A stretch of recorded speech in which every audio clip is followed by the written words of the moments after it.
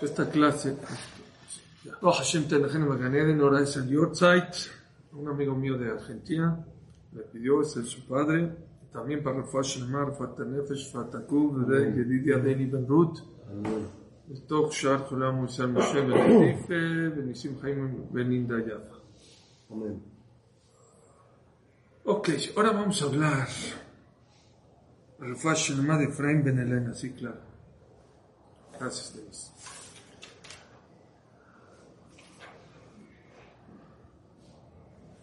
La situación que tenía el pueblo de Israel cuando estaba enfrente al mar.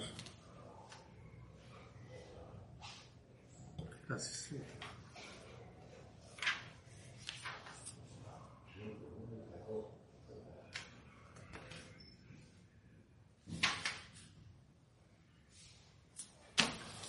Nos va a servir para la vida. Dice así: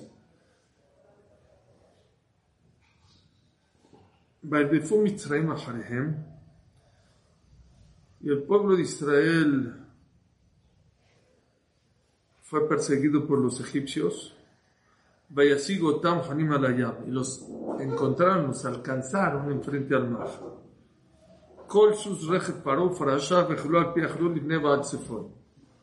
Justo estaban enfrente de una Avodah Zará que se llamaba Baal-Zephon, que los egipcios adoraban. Y justo enfrente de Baal-Zephon, ahí los alcanzaron, como que Hashem hizo pensar a los Mitzrim: mira, nuestro Dios nos hizo que los alcancemos, y justo aquí los alcanzamos.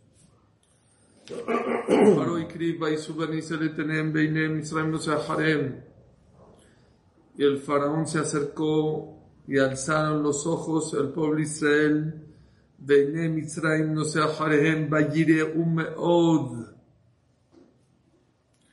¿Qué quiere decir Mitzrayim no sea Jarehem? Dice Rashi: no nada más venían los egipcios, el ministro, saben que cada nación, ¿sí? Según la Torah hay 70 naciones y Klal Israel. Todas las 70 naciones tienen un representante, un malach, un ángel en el cielo que lo representa. ¿Sí? ¿Pero por qué 70? ¿De dónde sacan 70? Así dice la Gemara. La Gemara dice que en total hay 70 naciones. Lo demás son derivaciones de las naciones. Y el pueblo de Israel no tiene intermediario, es directo con Dios. No tiene malaj. No hay malaj que represente a Dios, al pueblo judío. Es directo la conexión con Dios. Por eso está escrito Ashrechem Israel, bienaventurado el pueblo de Israel. Que Olim, cuando suben, Olim Adarakia, suben hasta el cielo. De que Olim, cuando la riegan y bajan hasta dónde? Hasta el abismo. No hay en medio, en el pueblo no hay. O el pueblo de Israel está hasta arriba o se va hasta abajo. Dicen los mefarshim, ¿por qué? Porque o estás conectado con Dios o no tienes conexión con nada. No es que hay un malaj que te ayuda, o te vas para arriba o te vas para abajo. Y aquí Dios hizo algo increíble. Hizo Dios que no solamente el pueblo judío vea a quién, a todos los mitzvim que estaban persiguiendo. El Meam Loes trae una opinión que lo que dice la Torah, que habían 600 carruajes, eran nada más de la élite del ejército de los egipcios. Pero el promedio de cuántos egipcios fueron a perseguir a los judíos eran 18 por cada judí. Díganme entonces cuántos son, rápido, 600,000. 3 millones. Eran 600. Sí, como 9, 10 millones. Eso es muchísimo. Así es el Meam Loes. Pero bueno, eran, no sé, a lo mejor es un midrash, había que verlo, pero eran muchísimos mitzvim que iban persiguiendo. Pero aparte, vamos a decir que eran 600, como dice aquí, que eran 600 carruajes, dice la Torah. No, vamos a decir que no eran élite, eran nada más 600. Acuérdense lo que dice Ali Ben Ezra, lo que dijimos en la semana. El pueblo judío estuvo tan esclavizado que mentalmente no tenían la cabeza de pelearse ahorita con los que Claro. toda la vida los pisaron, ¿no? Les tenían pavor. Claro. Imagínense una persona que estuvo en la Shoah y después de la Shoah se encuentra un nazi. Sí, claro. Shema Israel. Claro. Es un trauma muy grande. Tengo un amigo en Estados Unidos que su mamá estuvo en la Shoah. Y saben que Mengele, los ¿cómo se llama? Los formaba. Les decía a la derecha y a la izquierda. A la derecha, a la izquierda. A los fuertes y a los que podían trabajar a la derecha es vida, a la izquierda era la muerte. Y nada más les hacía así, para acá, para acá, para acá, para acá, para acá, para acá. Me contó este amigo de Estados Unidos que su mamá ya para un restaurante, a un centro comercial, a una tienda, no puede entrar por el lado izquierdo. Wow. Del trauma que tenía que el lado izquierdo era la muerte. Siempre, no, por esa puerta no, mamá, estamos entrando al restaurante. No, a la derecha. Es un trauma que nunca sepamos, pero es algo muy, muy fuerte. El pueblo judío, sí, estaba traumado. Y no nada más vieron a todos los Mitzrim. Imagínate ver el ángel que representa a los egipcios que te está persiguiendo. Shema Israel. Qué fuerte. Y esto nos va a servir mucho para la vida. Vayireu meod, dice el pasuk, y el pueblo judío tuvo mucho miedo. Vaitzaku bene Israel el Hashem. Le empezaron a rezar a Hashem. ¿Sí? Vayameru el Moshe. Y le dijeron a Moshe, a mi belien que varim en Mitzrayim. Se empezaron a quejar. ¿Que acaso no habían tumbas en Egipto? Le cachtaron la mutba midbar al Zot. Nos sacaste para enterrarnos en el desierto, pues nos hubieras dejado en Egipto. Más otra cita del año, le echaron en Mitzrayim. ¿Para qué nos sacamos de Egipto? A los de Adamar Asher Dibarnu Aleja Ben Mitzrayim Lemor, Hadar Mimeno Navdar Mitzrayim, Kitov Lanu Abud del Mitzrayim Mimotenu Mamidbar, te lo dijimos. Déjanos mejor trabajar en Egipto que sacarnos aquí a morirnos. Pero la pregunta es, ¿iban a matarlos o iban por ellos para regresar? Porque se llevaron sus joyas. Okay. ¿Y para qué Hashem hizo eso? Uno de los motivos por qué, no lo dije en el show pasado, pero uno de los motivos... Hashem prometió que uno se le cumple qué haces. Número uno, pero eso es lo que vamos a tener en el show, pero otro motivo. ¿Por qué Akash Baruj Hu hizo que les presten dinero cuando salgan para que los persigan? ¿Y para qué? Para que los persigan, para que Akash Baruj Hu los mate en el mar. ¿Por qué? Midá, ellos ahogaron a los niños, ahora se van a ahogar en el mar todos. Por eso Akash Baruj Hu hizo que los persigan. Es ilógico que todo un pueblo, después de ver lo que pasó y lo que sufrió, vaya a perseguir al pueblo de Israel. Claro. Si ya vio, ¿Cómo fueron si tenían miedo? ¿Cómo fueron? Dios hizo eso, un milagro que Dios hizo. Y dicen que naturalmente que el faraón les puso joyas en todos los carruajes para que tengan presente todo el tiempo. Mira a lo que vamos. Se llevaron tu dinero. Como que para convencerlos que vayan. O sea, Dios les fortaleció el corazón a todos. A todos. ¿Para qué? Para que mueran, como ellos hicieron. Ok.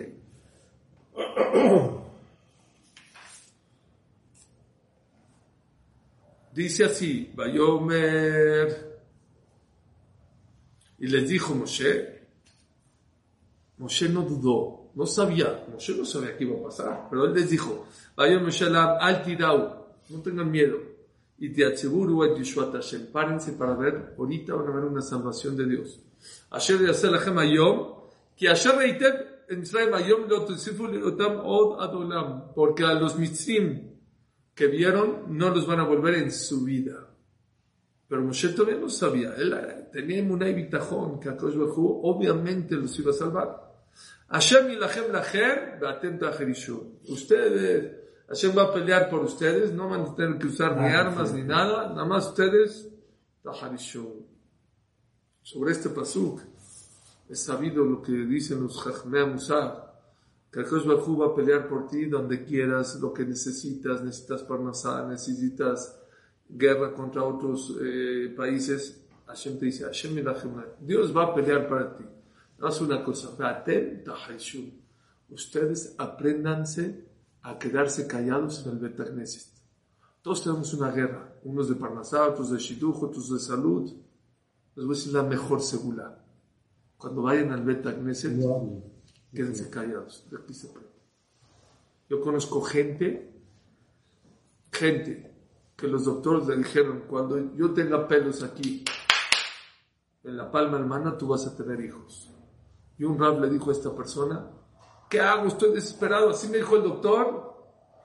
Le dijo, mira, Hashem milachem lachem atenta. Si quieres que Dios pelee por ti, no hables ni dibrejol, no hables nada adentro del Bet Knesset. Después de un tiempo salió un nuevo procedimiento.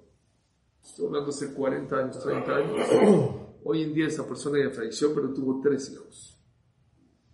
3 hijos. El doctor le mandó una carta pidiendo perdón. Te pido perdón de que te dije que tú nunca vas a poder. Ya salió un nuevo tratamiento y vas a poder tener hijos. Ustedes no saben lo que es el poder del Bet Knesset y la importancia de quedarte callado dentro del Bet Knesset. Y es lo que Moshe, bueno, pero eso es Musar. Ahí Moshe les dijo, Hashem y lachem. Conozco otras 2 personas. No tienen problemas de hijos, que se cuidan de no hablar nada dentro del Bet Knesset. No son millonarios, no son ricos, pero no les falta nada en la vida. Nada. Esposa, hijos, Parnasá Berebach, Baruch Hashem. No es fácil, pero aquella persona que lo puede hacer es una segula, algo muy importante para que Hashem te pelee todas tus batallas. Todos tenemos una batalla. ¿Qué es que Hashem y lachem? Dicen los Chachamim Musar, atem taharishun. Aprende a quedarte callado en el Bet Knesset. ¿Qué dice Dios? Hasta aquí habló Moshe. Moshe dijo, van a haber una salvación. ¿Qué opinó Moshe? Hashem, vayomer Hashem el Moshe. Esto es algo tremendo. Matitzakelai, daber el Bene Israel Beisau. No es tiempo de rezar. No es tiempo de rezar.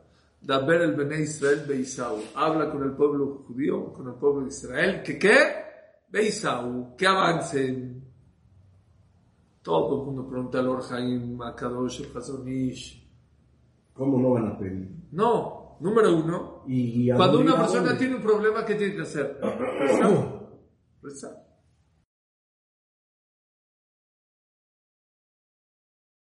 Número 2.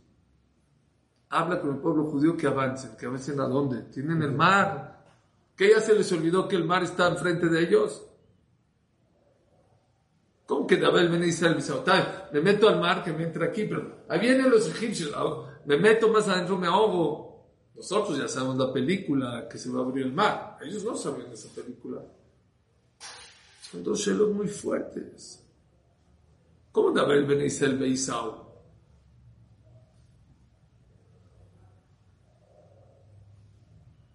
Otra pregunta yo tengo. Es la primera pregunta que les debería haber hecho.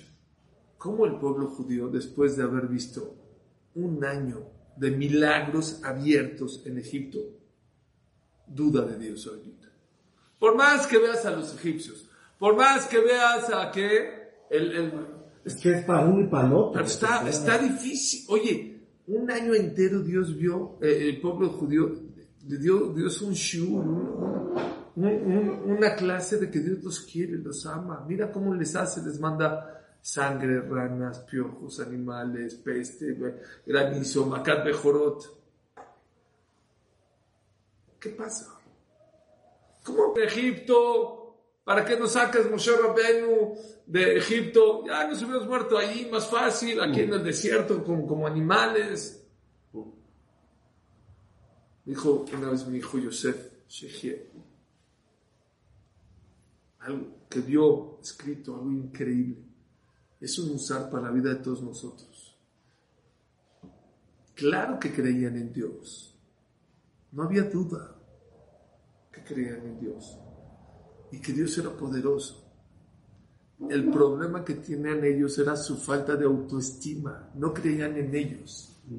No nos merecemos que Dios nos salve. No nos merecemos. Y así se la pasaron 40 años en el Midbar. 40 años en el Después de desierto. una y otra, y otra. Ya no hay agua. Dios no nos quiere. No es que no nos quiere. No nos merecemos y por eso Dios ya nos va a dejar sin. ¿Saben cuánta gente vive con ese pensamiento toda su vida? No se la cree. No se la cree. Hay gente que gana dinero o va a hacer un negocio, no se va a cerrar. ¿Pero por qué? No. Es negativo, no tiene el autoestima a pensar que le va a ir bien en la vida. No, yo nunca me voy a casar. No, porque no me merezco. Ya está tu shidduch. No, pero seguro me va a votar. No, ya no te votó. Se va a morir. No se va a morir.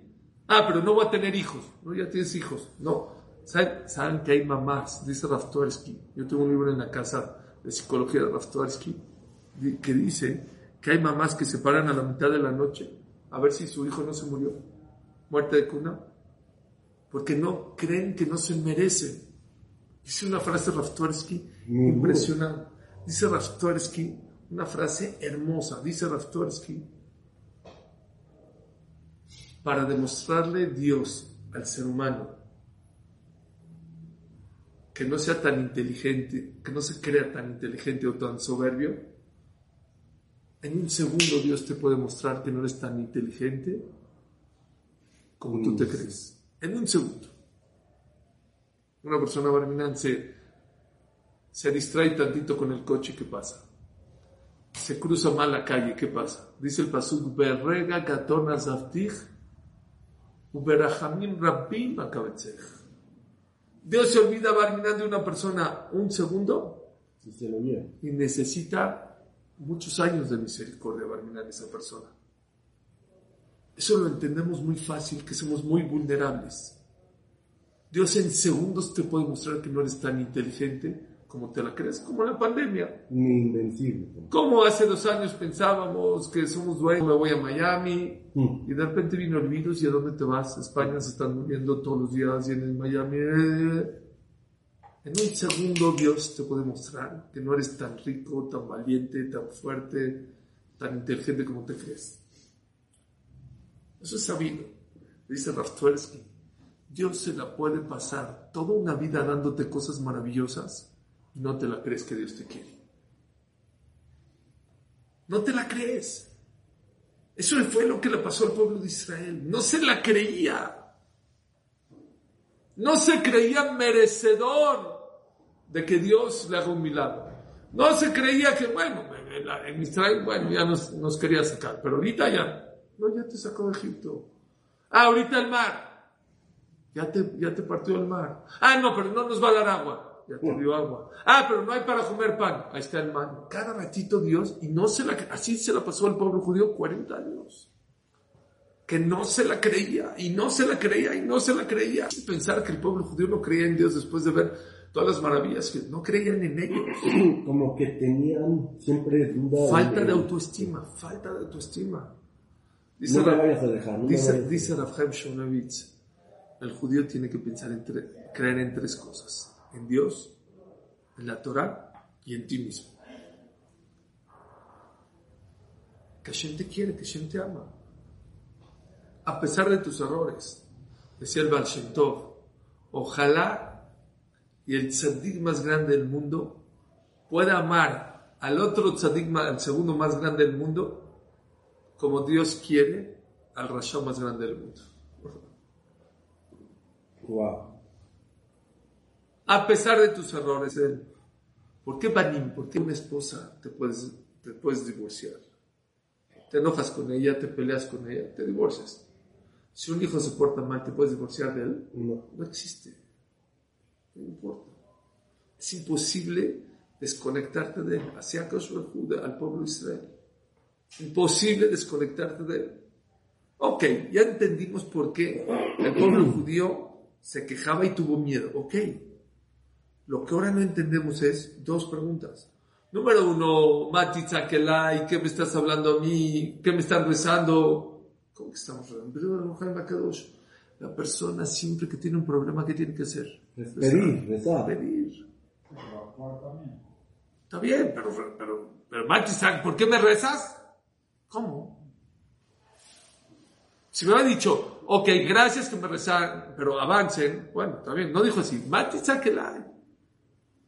¿Saben ustedes? Esto es algo muy importante. ¿Rezar es una de las mitzvot, de las 613 mitzvot, o es de los jajamim? ¿Saben ustedes o no? Ya lo hemos dicho acá.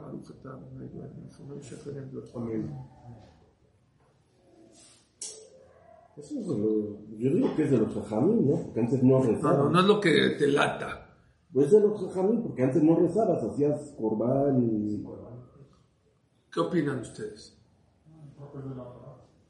¿Crees o estás seguro? ¿Crees? ¿Dijiste Arbit o vas a decir Arbit? ¿Dijiste Shachrit? ¿Dijiste el Shema? ¿Qué dice en el Shema? Ulobdo bechol levavchem uchol nafshechem, y servirás a Dios con todo tu corazón y toda tu alma. Dice la Gemara. Se aprende la tefilá de la Torah. ¿De dónde? Del Kriyat Shema, del pasuk y servirás a Dios con todo tu corazón. De ahí se aprende que es una mitzvah de la Torah rezarle a Dios. Pero antes no le rezaban, antes mataban. ¿O cómo? Ya no entendí. No había textos, no había Shachrit, no había Minja, no había Arbit. Entonces, ¿qué? Te parabas en la mañana y le decías, Diosito, ahora voy a viajar, cuídame en el viaje. Esa es la mitzvah de Oraita. Lo que te nacía en el corazón.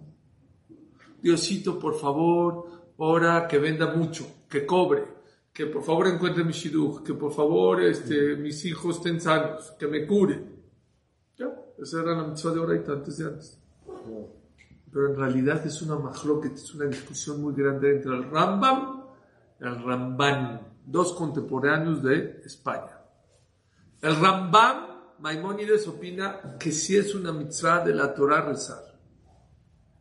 Y así opina el Shulchan Aruch Rabbi Yosef Karo para los sefaradim, que sepamos que cada vez que nos paramos a rezar es una mitzvah de Oraita.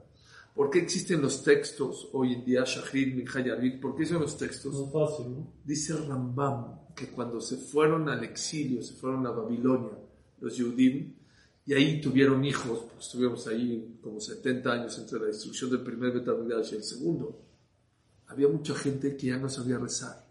¿Por qué? Hablaba en hebreo, en babilonio, ya no sabía pedir. Habían también tantas tzarot, tantos sufrimientos, no sabían qué pedir, cómo pedir.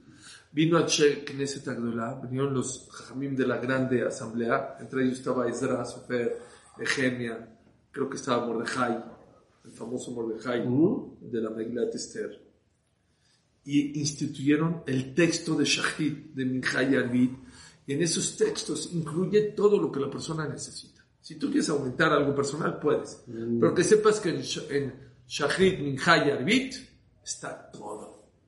A mí me gusta decir la brajá de Sim Shalom. Hay gente que la dice como es el final de la brajá, ya no pone mucha atención. ¿Cómo está todo? Sim Shalom, paz, Tová, bueno, brajá, bendición, Jaim, vida, Gen, gracia, Bajesed, favor, Tzedaká. Bueno, Tzedaká es misericordia, brajá, mim igual, Alenu, a nosotros, la alcohol y salameja, y sobre todo Israel, tu pueblo. Ubarejeno avinu kulan quejat paneja, y bendícenos a todos, que veo paneja con tu cara, que radia, natata la Torah, bejaima, babaje, todo está en una brajá. No nos damos cuenta porque a lo mejor ya es al final de la tefilá, pero que sepan que los jajamim con su Ruach HaKodesh, todo lo que necesita una persona está incluido en Shachrit, Minja y Arbit, en el día. Pero a veces una persona se siente más cómodo pidiendo cosas personales, y es bueno pedir cosas personales porque le pones más feeling, porque le pones más corazón, porque te das cuenta de cómo HaKadosh Baruj Hu, cuando le pides cosas específicas, está junto de ti. Por eso también existe el concepto de al final de la mirada pedir cosas personales. O en Shema Kolenu hay lugares donde pedir. ¿Ok? El Rambam opina que, entonces otra vez, es una mitzvah de la Torah rezarle a Boreolam. Una de las 613 mitzvot.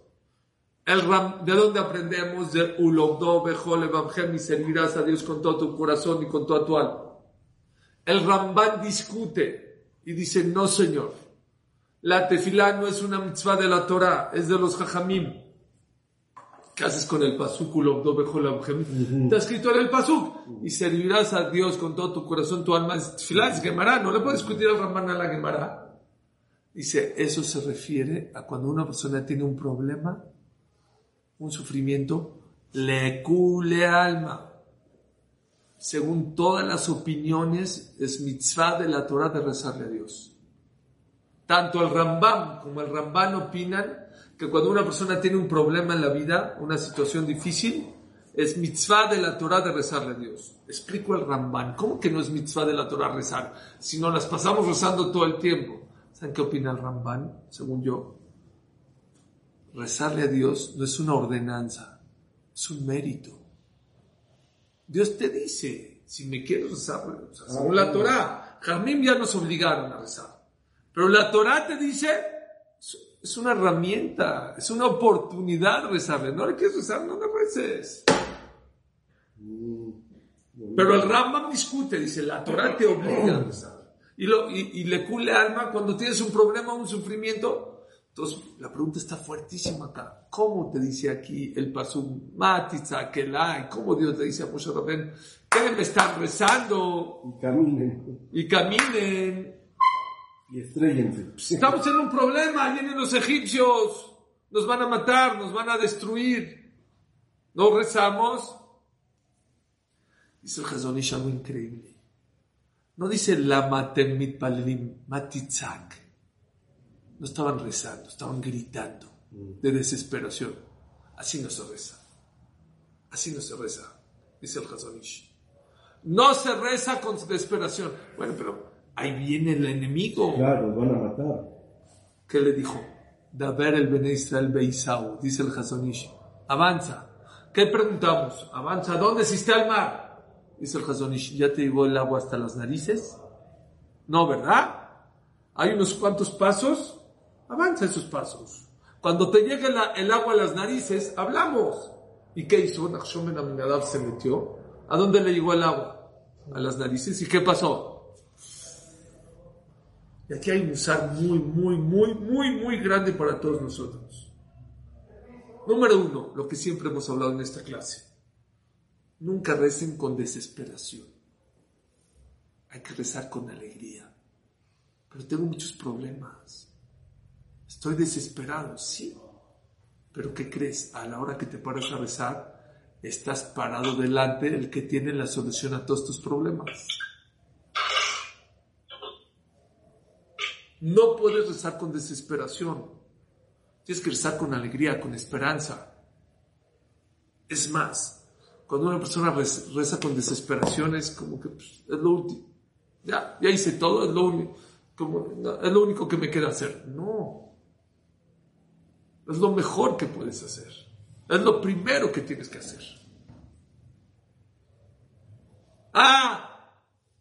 ¿Y qué le dijo Hashem? Dabar Misal Beisau. Y esto nos pasa, me ha cambiado la vida esto que le estoy diciendo. Habla con el pueblo de Israel y dile que avance. ¿A dónde avance? Me voy a ahogar. No es cierto. Todavía no te vas a ahogar. Hay unos metros todavía. Todavía te queda un poquito de playa. ¿Ya están para adentro del mar? No. Métanse al mar. Y no métanse, que les llegue el agua hasta acá. ¿Cuántas veces, díganme ustedes, les ha pasado? El viernes, ¿cómo voy a cubrir la quincena? ¿Ya es viernes? ¿Ya es viernes? ¿Por qué te preocupas? Ocúpate. No. Sí, ocúpate. No te puedes quedar en la playa echado así. No. Pero, y al otro día pasan 24 o 48, 72 horas, y llega el viernes y te pagó un cliente, te vuelves loco. Dios le gusta mandar la salvación en su momento. ¿Qué dijimos ayer? ¿Cuánta gente le gustaría saber? Yo ya quiero saber con quién me voy a casar.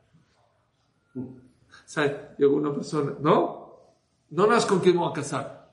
¿Con qué dinero voy a comprar mi departamento? Y aparte me gustaría saber también cómo voy a mantener a mi esposa y cómo le voy a hacer. ¿Y Dios qué te dice? Yo te voy a mandar la salvación, pero ¿cuándo? Cuando la necesites, en su momento. Eso es Daber el Bene Israel de Isau, salvo. ¿Qué le dijo Dios? Avancen si está el mar, ¿cómo que avancen? Todavía había un cachito que puedes avanzar. Muchas veces nos desesperamos de nuestros problemas antes que llegue el problema. Que llegue la solución. No, antes que llegue el problema. Todavía no llega. Todavía no llega el problema. Cantando, sí. Y nos preocupamos y nos angustiamos. Sí, es cierto. Sí, es cierto. Yo tengo amigos, tengo gente muy conocida que decía, Shema Israel, ¿cómo va a casar a mis hijos de verdad? Uno le tocó Baruch Hashem un consuegro que le puso todo. El otro no le tocó que le puso todo. Pero justo unos meses antes es un buen negocio y con el dinero que hizo, Baruch Hashem pudo casar a su hijo. Es increíble las salvaciones que Dios te manda en su momento. Pero el problema que nosotros tenemos en la vida, ¿saben cuál es? Queremos todo cash. Queremos verlo ya clarito todo. Eso es Tu Bishvat, ¿saben? Tu Bishvat es el lunes. Bueno, domingo en la noche, ¿no? ¿Domingo en la noche sí, o domingo en la noche. Ok. ¿Qué es Tu Bishvat? Hakla y Lanot. ¿Qué es un árbol? En el árbol echa la semilla y sale el árbol. No. Paciencia. Tiene que ver con la parashá. Tiene que ver con la parashá. Sí, ya sé que a ti te encantaría ver todo tu futuro, cómo es. Y Hashem que te dice, también vive el día. Hoy, ¿cómo estás? ¿Cómo vas? No, bien, pero ahorita, ¿cómo estás? ¿Bien? Síguele. Espérate. Otra vez. No seas flojo. Pero no te preocupes, ocúpate. Lo que depende de ti es un error que no te ocupes. Pero lo que no depende de ti, no te preocupes. Llegará el momento que Hashem, en el momento que esté el problema o que necesitas la solución, la vas a tener. No se imaginan cuántas preocupaciones te puedes quitar con esto que está diciendo el Chazon Ish. Llegó uno con Rafael Emilupian, dijo, estoy muy preocupado, ¿qué voy a hacer? ¿Qué pasó? ¿Cómo voy a casar a mi hija? ¿De dónde voy a hacer? ¿De dónde? Y así empezó a hablar, de aquí saco tanto, de aquí esto, y la verdad estoy preocupadísimo, estoy estresado, no duermo en la noche. Te voy a hacer una pregunta. ¿Cuántos años tiene tu hija? 2 años. 2 años. ¿Sabes qué le contestó el Rab? ¿Qué le contestó el Rab? ¿Te puedo hacer una pregunta? Sin que te enojes. No me enojo. ¿Quién te dijo que tú vas a vivir cuando cases a tu hija? Así le contestó. Dijo, ¿me está maldiciendo? Dije, no, te estoy preguntando. Dijo, ¿cómo? Bezrat Hashem, Borola. Bezrat Hashem, traje un hijo, me va a dar para ver a mi hija. ¿Te puedo hacer otra pregunta? ¿Quién dijo que tu hija va a llegar a la Jupa? Dijo, estoy feliz de mí. No, 120 años con salud. Nada más te estoy preguntando. ¿Quién te dijo que tu hijo va a llegar a la Jupa? Bezrat Hashem. Dijo, el mismo que te va a dar vida para casar a tu hija, el mismo que te va a dar vida y la emuná que tienes para que tu hija llegue a la Jupa, es el mismo que te va a ayudar para casar a tu hija.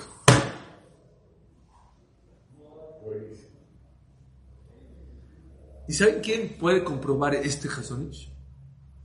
Todos los que hemos casado a los hijos. Mucha gente que decía, ¿de dónde? Y de repente, es increíble de cómo Borolam te ayuda y te dices, Shema, salvación de aquí y de aquí. Es increíble la emuná de Bitachon Hashem. Entonces dice el Chazon Ish algo muy estresas. ¿Por qué te pones como loco? Sí, la verdad no. 99% de las cosas que nos preocupamos en la vida no suceden. Estoy de acuerdo. Y la gente se la pasa preocupado. Ocúpate, no me malentiendan, ocúpate, pero no te preocupes. Les voy a decir algo un poco más profundo. Cuando Akadosh Baruj Hu manda un problema, te manda, lo dijimos en la semana, te vacuna para que puedas aguantar. Akadosh Baruj Hu nunca te va a mandar un problema que tú no puedes soportar.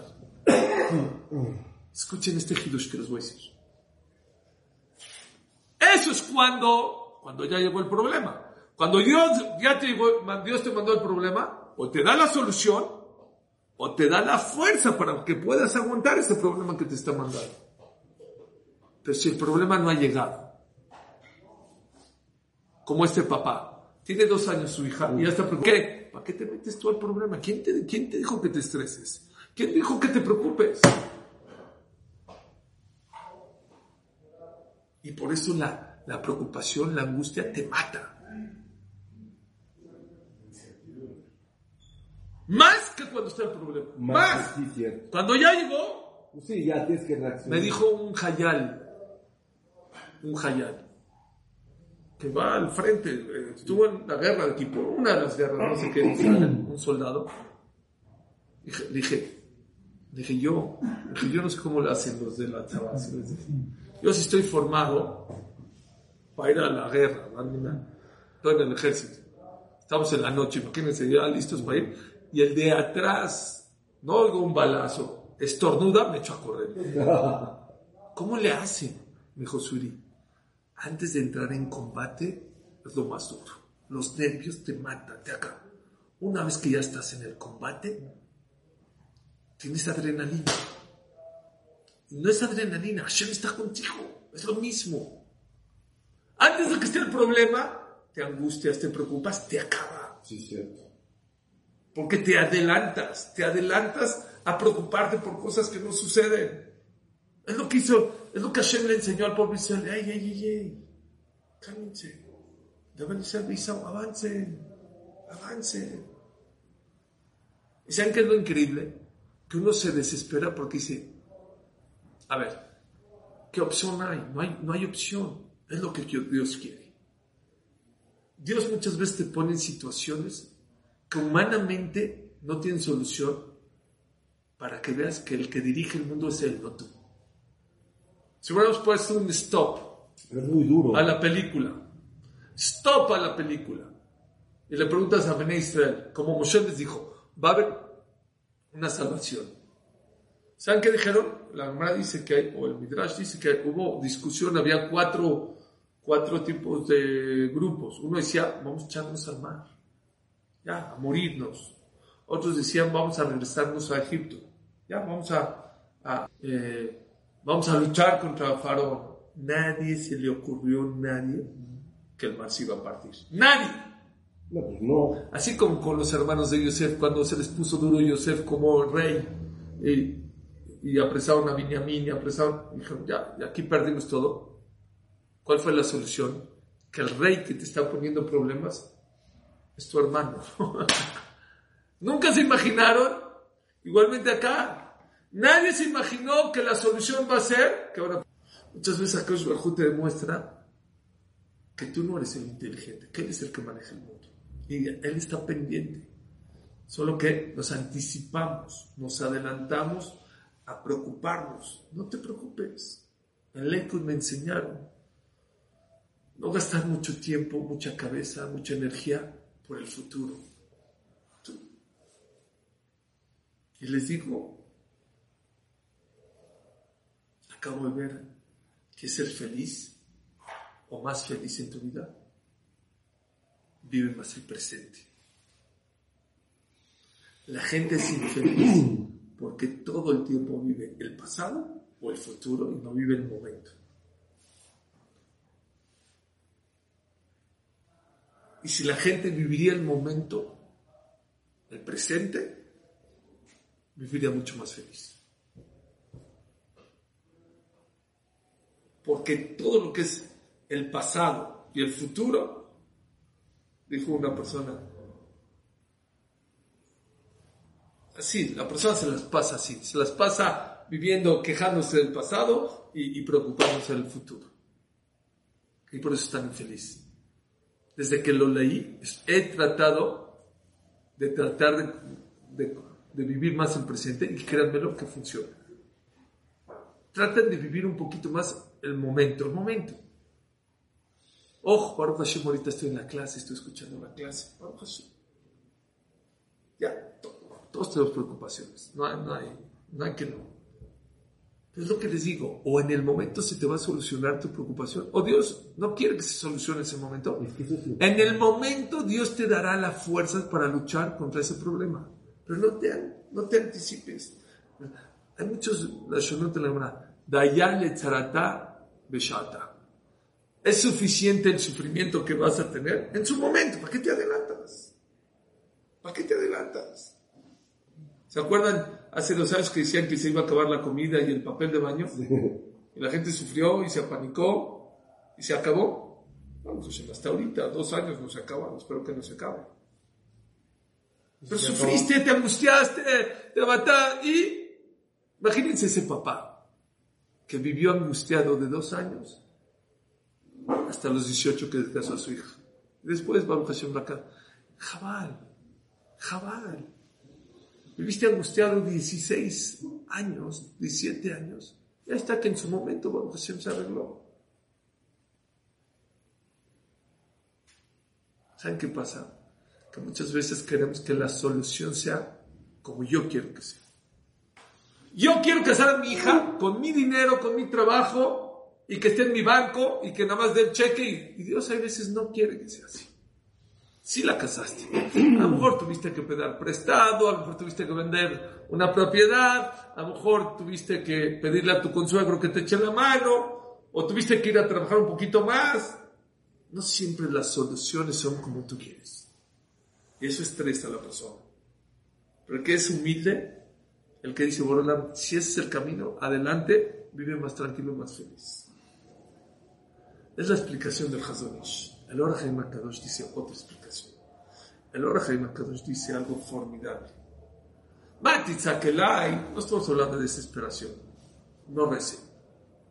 Dice el Or HaChaim HaKadosh, ¿para qué rezas?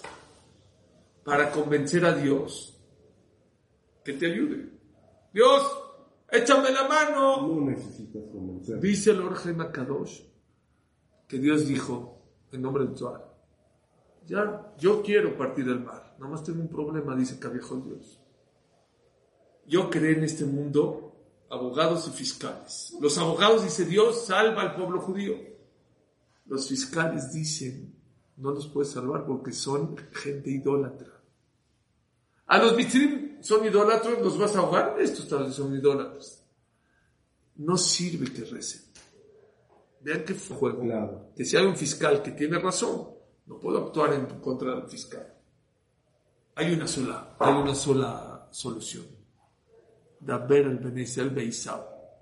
Cuando tus tefilot ya no funcionan, hay una más. Camina con emuná en la vida, con fe. Le dijo Dios, que avancen y que se echen al mar. Sí, que se echen al mar. ¿Se van a ahogar? Sí, que se ahogan.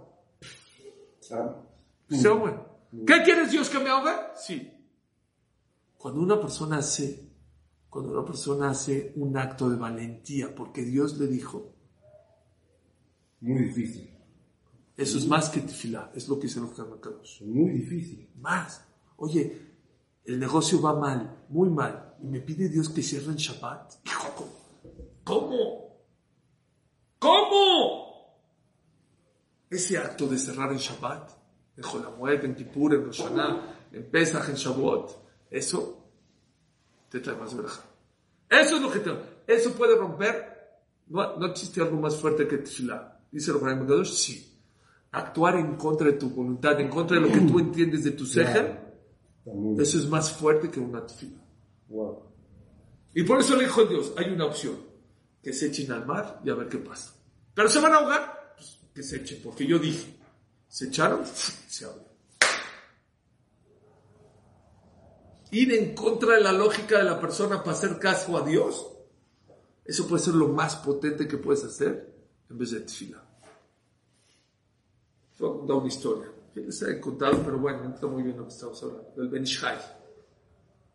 Creo que en su tiempo, sí, vivían en Jerusalén, no llovía. Y habían ahí cristianos, musulmanes, judíos, vivían ahí en la tierra de Israel. Mandó a llamar el sultán a Rabbi Katila y le dijo, tú y yo sabemos que hay sequía por culpa de ustedes. Porque si ustedes rezarían bien, Dios mandaría lluvia. Así le dijo. Te doy 3 días, voy a decir que era domingo. Te doy de aquí al martes para que llueva. Si no llueva, todos los judíos se van de Jerusalén. Empezaron a rezar. El sol brillante. El cielo azul, ya saben el color azul de Israel, azul. Ni una nube, nada. Domingo, lunes, martes, viene Rabbi Katila y dice, todos al Bet Haim, al Keber de Rabbi Shimon HaTzadik, está enterrado en Jerusalén, vámonos todos a pedir tefilá por sus dejud, no sé por qué decidió ese jajam, a lo mejor era el único Keber que sabía, no estaba cerca, no sé, o porque el Rabbi Shimon, pero una condición, todos se me van con botas, con paraguas y con raincoats, con gabardinas.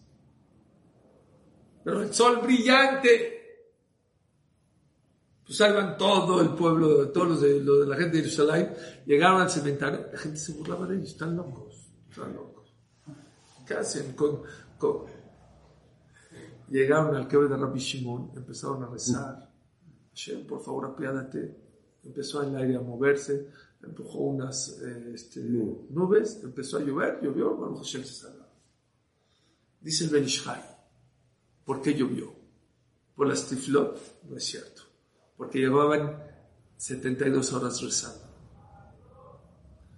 ¿Saben por qué llovió? Porque Rabbi Katila actuó en contra de la lógica. Se jugó su pellejo, se van a burlar de él. Oye, hiciste a toda la gente de Jerusalén que se va a ver el Bnei Israel Beisau, avanza en la vida. ¿No me entiendes? Eso es lo que rompe todos los kitrugim, todas las acusaciones, todos los malachim, todos los fiscales.